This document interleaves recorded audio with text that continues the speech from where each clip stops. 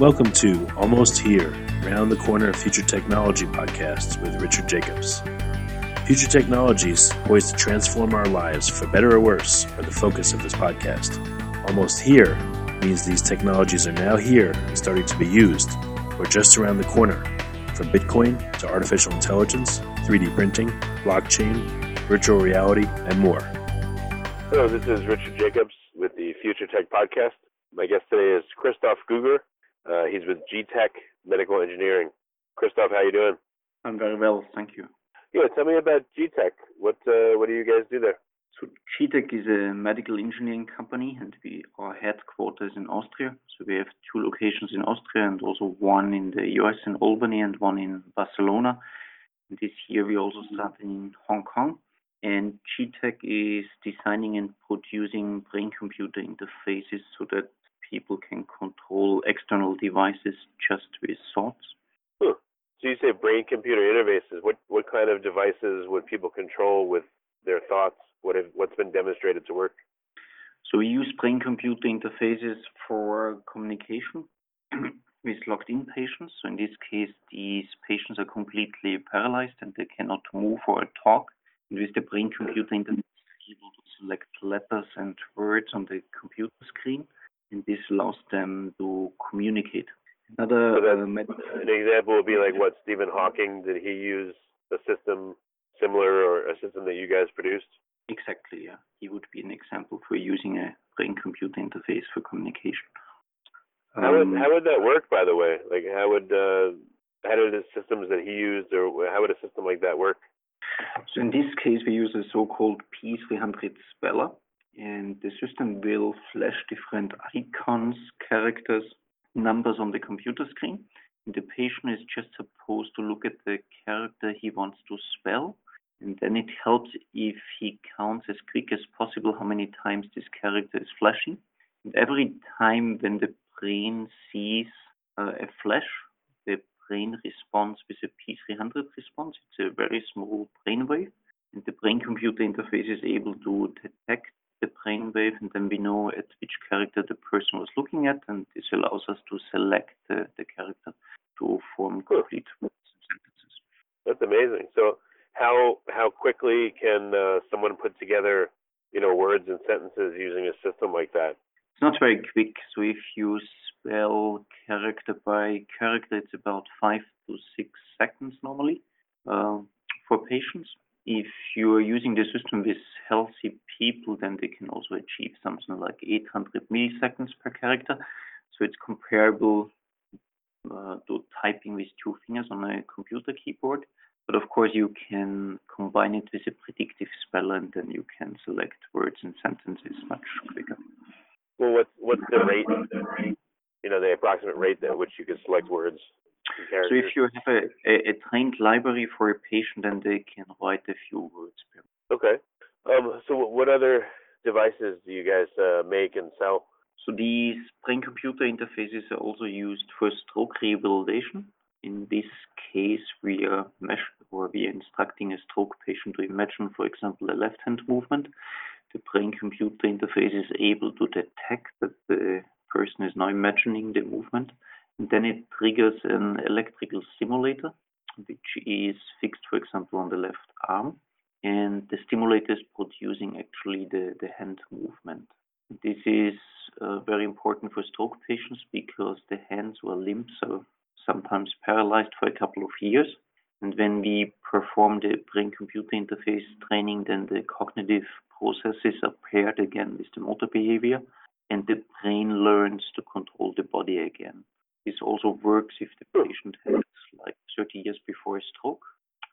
We can regain motor functions with these computer interfaces again. Okay. Well, that's good that it's not a permanent thing, And it goes also very quick for some patients. So some people were paralyzed for a couple of years, and then they come into our rehabilitation center. They train 4 or 5 sessions, 40 minutes each, and then the hand movement starts again. For other patients, it takes much longer. So this is especially if they have spasticity. Then first we have to get rid of the spasticity, and afterwards the motor functions come back again. Okay. Very interesting. What other devices have you created that have a lot of uses? Another very useful system is our Mind Beagle system. So the beagle is the little dog that you might know from Australia on the airport. These dogs have a very good nose, and in our case, the dog is sniffing in the brain of coma patients to figure out if they have cognitive functions left. Because coma patients are patients with in the unresponsive wakefulness state or minimal consciousness state. They're just lying there and they're not really moving. If you ask them something, then they're not able to give you an answer. But some of these patients have cognitive functions. This means they can understand conversations, but you cannot test it. That's the reason why we developed the Mind Beagle system. It's again a brain-computer interface, and we have different cognitive tests.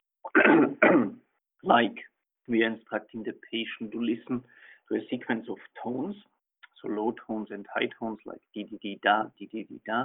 And we instruct the patient to discount only the high tones, and this is producing a brain response again.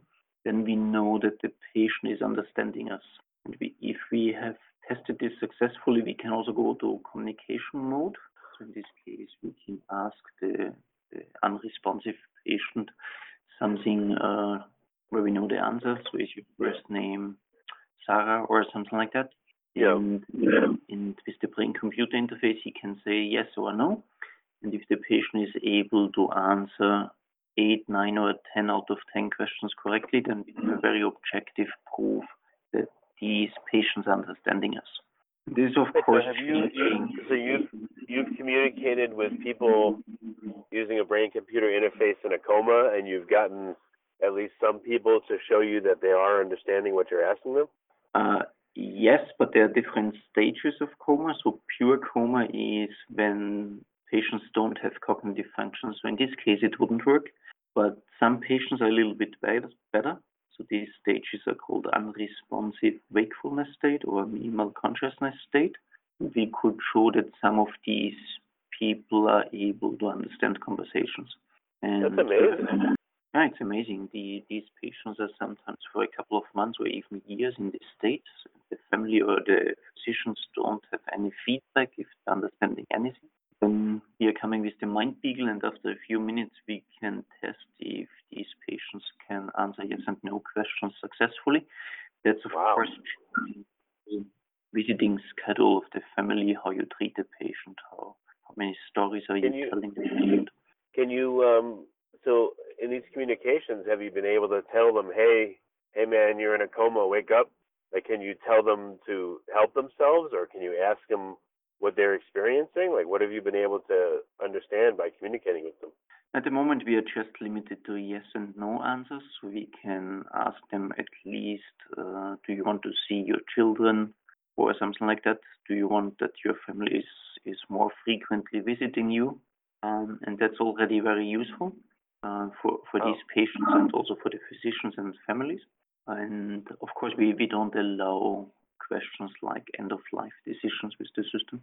No, but why don't you say to the person, why don't you tell the person, hey, you're in a coma. Do you realize you're in a coma? Yes or no? Do you want to wake up? Yes or no? You know, I don't know, that kind of stuff. Like, of course, this is also what we see with our patients. You know, they are in a hospital for many months, and there's no change in the status. And then we come with the Mind Beagle, and they get the mean of communication, and suddenly they improve because they find a way of communicating with the environment. Of course, it's not real communication; it's just yes and no answers. But they also pick up that the family now treats them differently. So all the physicians, the family gets more motivated, the patients get more feedback, they get more involved.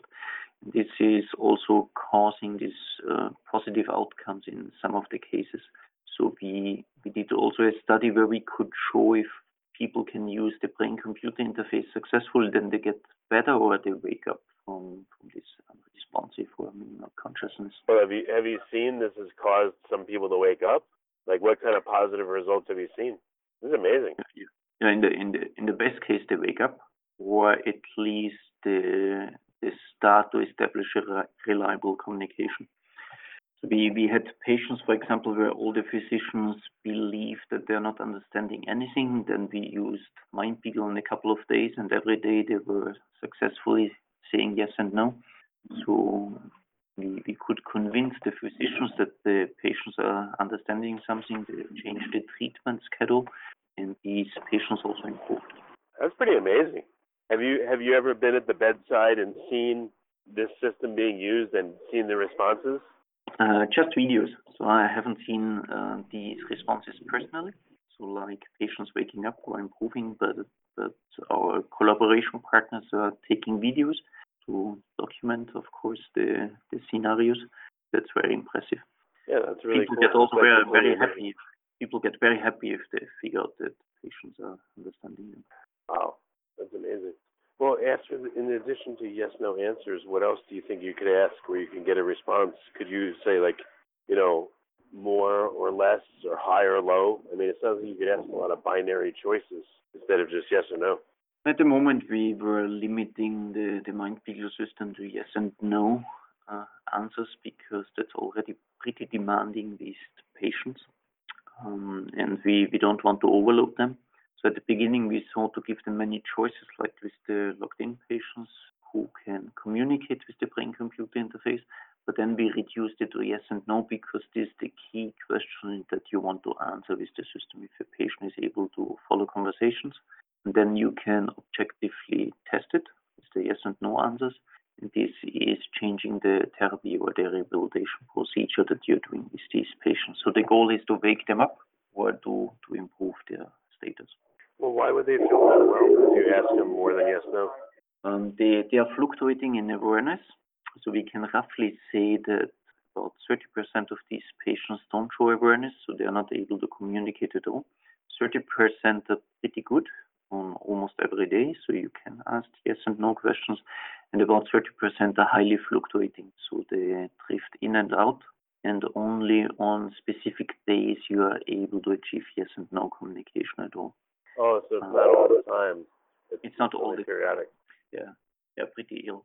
Huh. It's not so easy to establish the.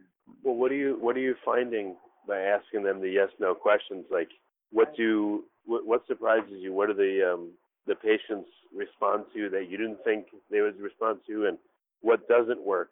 I mean, how has it changed the treatment for some of these people? So important answers are, for example, if they want to see their children, so children should visit more often, or also for families, so that the family knows it's not useless if you tell them stories pending you. So these physicians, you can monitor the fluctuations and you will see if they show more responses. And this is if they're improving or not. And with MindBeagle system, you see if they improve. Then you know with your treatment or you are on a good way. Huh. Have you tried to pinch them and say, hey, can you feel that? Yes or no? Or brush their hair or that kind of stuff? Sure, you can do this.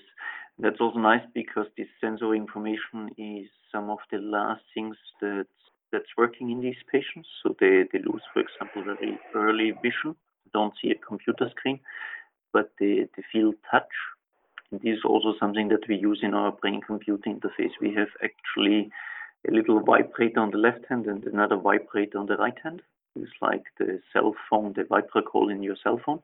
Right. And they can say yes if they count, for example, vibrations on the left hand. They can say no if they count vibrations on the right hand. So these are a little trick to get the answers out of them. How come you can't ask binary questions like hot or cold, left or right, up or down? Why can't you ask other binary questions? Yeah, you can do this, of course, yeah. We also ask, just for confirmation, questions like, please count the stimuli on the left hand to confirm that this is a yes, and then they have to give us a yes. Same for no. And if we see that they can do it correctly, then you can go to more complex questions. Huh. What's have you had people that have woken up and do they remember the experience or do they say anything about it? I'm sure they remember the experience. We had also one extreme case, like 10 years ago, where we used the communication interface, but it didn't work very well. So we tried it for a couple of days. And nowadays, this patient is giving talks about this experience.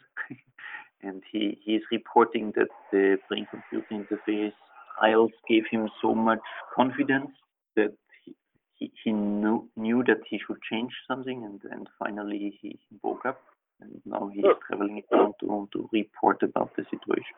Have you asked people if they realize they're in a coma, or do you think that question would upset them too much?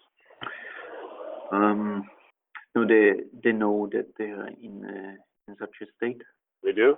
Mm. Huh. What else have you learned about the brains and the minds of people that are in these states? Do they perceive time? Is there anything else that you've learned? Not yet. So these questions are pretty complicated. So the Mind-Beagle system is pretty new, and we are already happy that we could show that many of these patients are able to follow conversations. And we started about 1 year ago to use also the assessment result as prediction tool, so that we can see if they improve or even if they're able to wake up. And we started also a couple of months ago to use the brain-computer interface as a rehabilitation procedure. This is like the stroke rehabilitation system that I explained beforehand. So we use the same technology also for these patients with disorders of consciousness in order to wake them up or to let them improve. And beside these applications, so in many research projects, we use the brain-computer interface also for robotic or avatar control. In this case, we had virtual reality avatars or real robotic human-like avatars. And in this case, the goal was to give somebody an artificial body that is just doing what your brain is imagining. And we did it with non-invasive sensors. So these are EEG sensors on the surface of the head.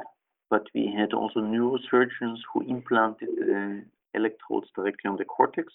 And in this case, we can get very fine motor control. So we can control, for example, an artificial hand, just with the brain-computer interface. And it's amazing how well the hand control works.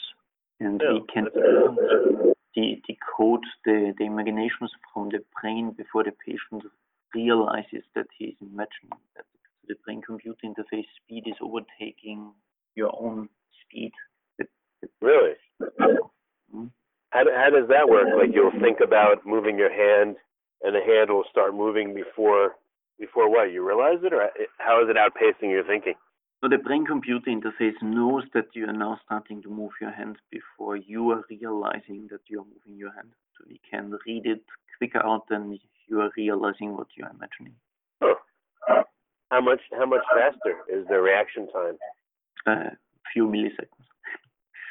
It's well, percentage-wise versus normal reaction time, how much faster can you get with using it?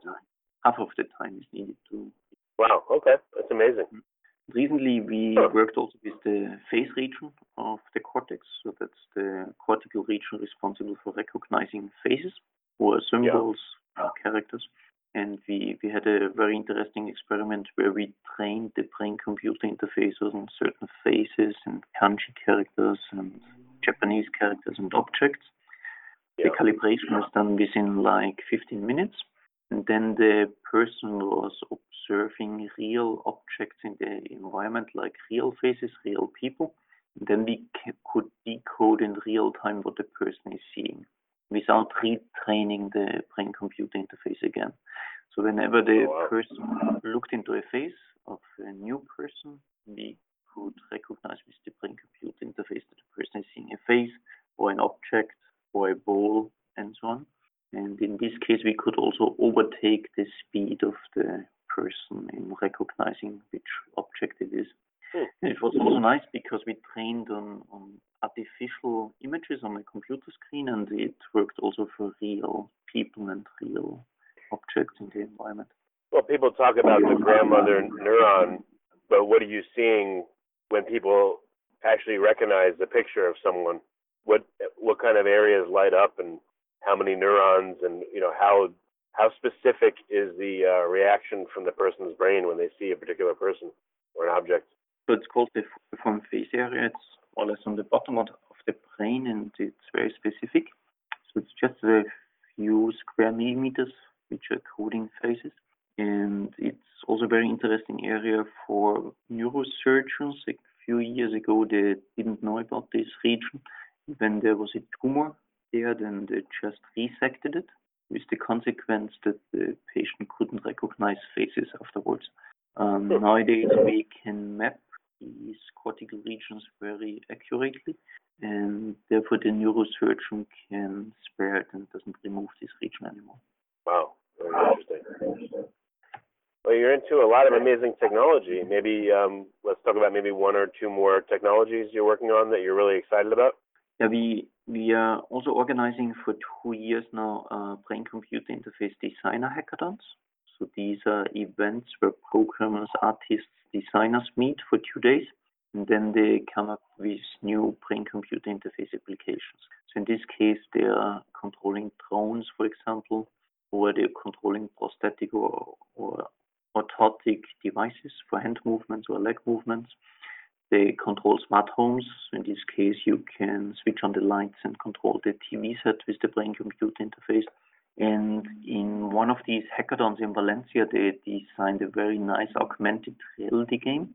So they were projecting in augmented reality 3 tankers on the floor of a room.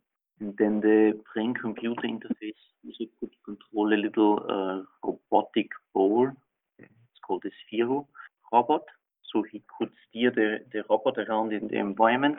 And the task was to destroy the tankers in the augmented reality game. This was a very nice outcome. Or in a hackathon in Banff, Canada, they designed a neurosurgery application. In this case, the neurosurgeon was wearing a head-mounted display, and he could see the patient in the operating room.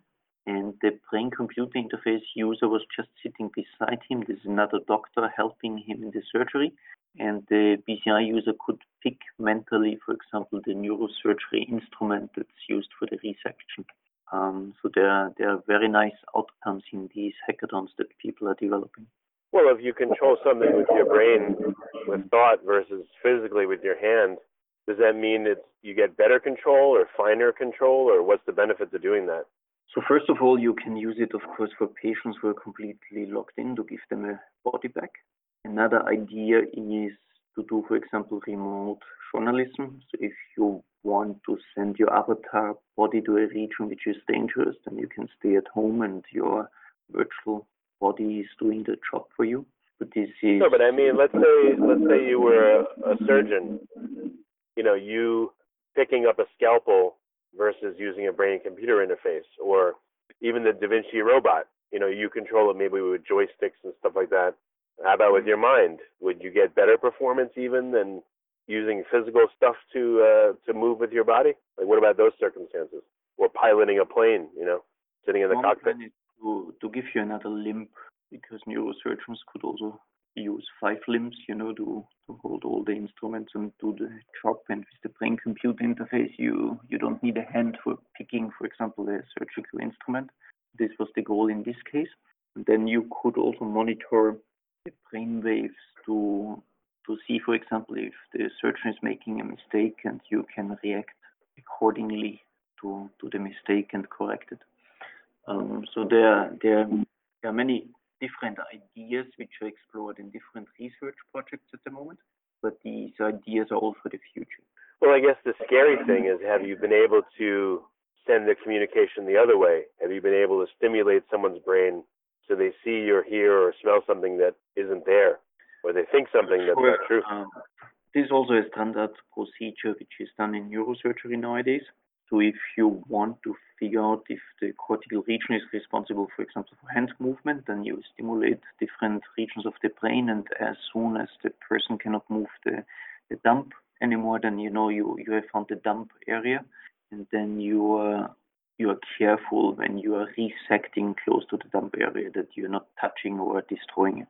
And we recently did a funny experiment with Dr. Kamada in Asaikawa University in Japan, where we had an epilepsy patient, And the epilepsy patient was looking at the black box and the basketball and also the white sheet of paper. And while he was doing that, we stimulated the face region. And with that stimulation, we could produce the illusion of a face on the black box. We could also produce the illusion of a face on the basketball. This was proving that the brain has certain regions which are responsible for very certain tasks, like a few square millimeters which are responsible for faces. So independently what you're doing, looking at the black box or looking at the basketball, we can produce a face on top of that by just stimulating these square millimeters. If we stimulate another region, then which is color sensitive, then we can produce, for example, a rainbow on the black box or on the basketball.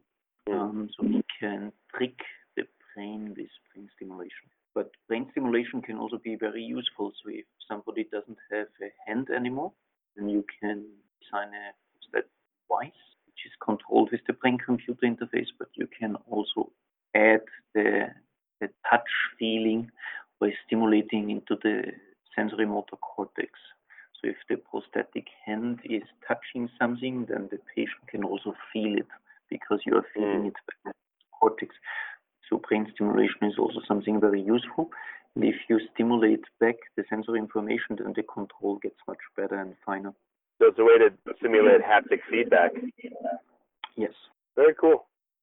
Well, Christoph, this has been amazing. It's really amazing the stuff you're working on. What's the best way for people to find out more and, maybe contact you or purchase some of these devices?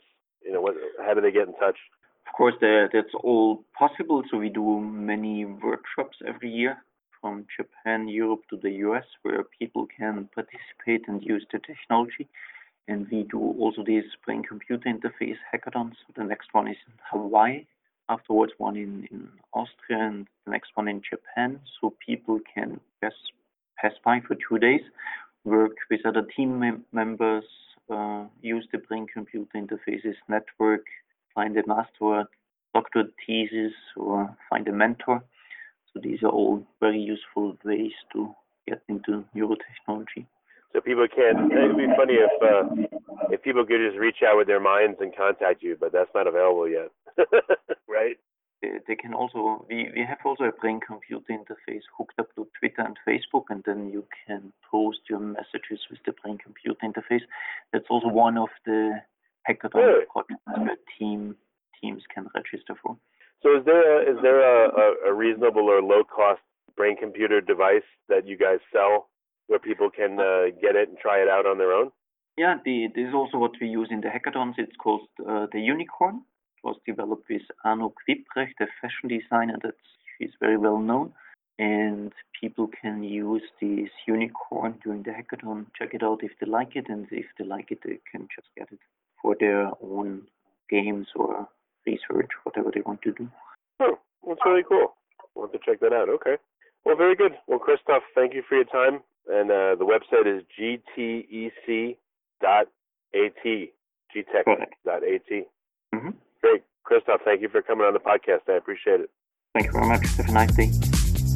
You have been listening to Almost Here, Around the Corner Future Technology podcast with Richard Jacobs. Subscribe to this podcast, post a review to discover more future technologies that are poised to transform our lives for better or worse, such as Bitcoin, artificial intelligence, 3D printing, blockchain, virtual reality, and more.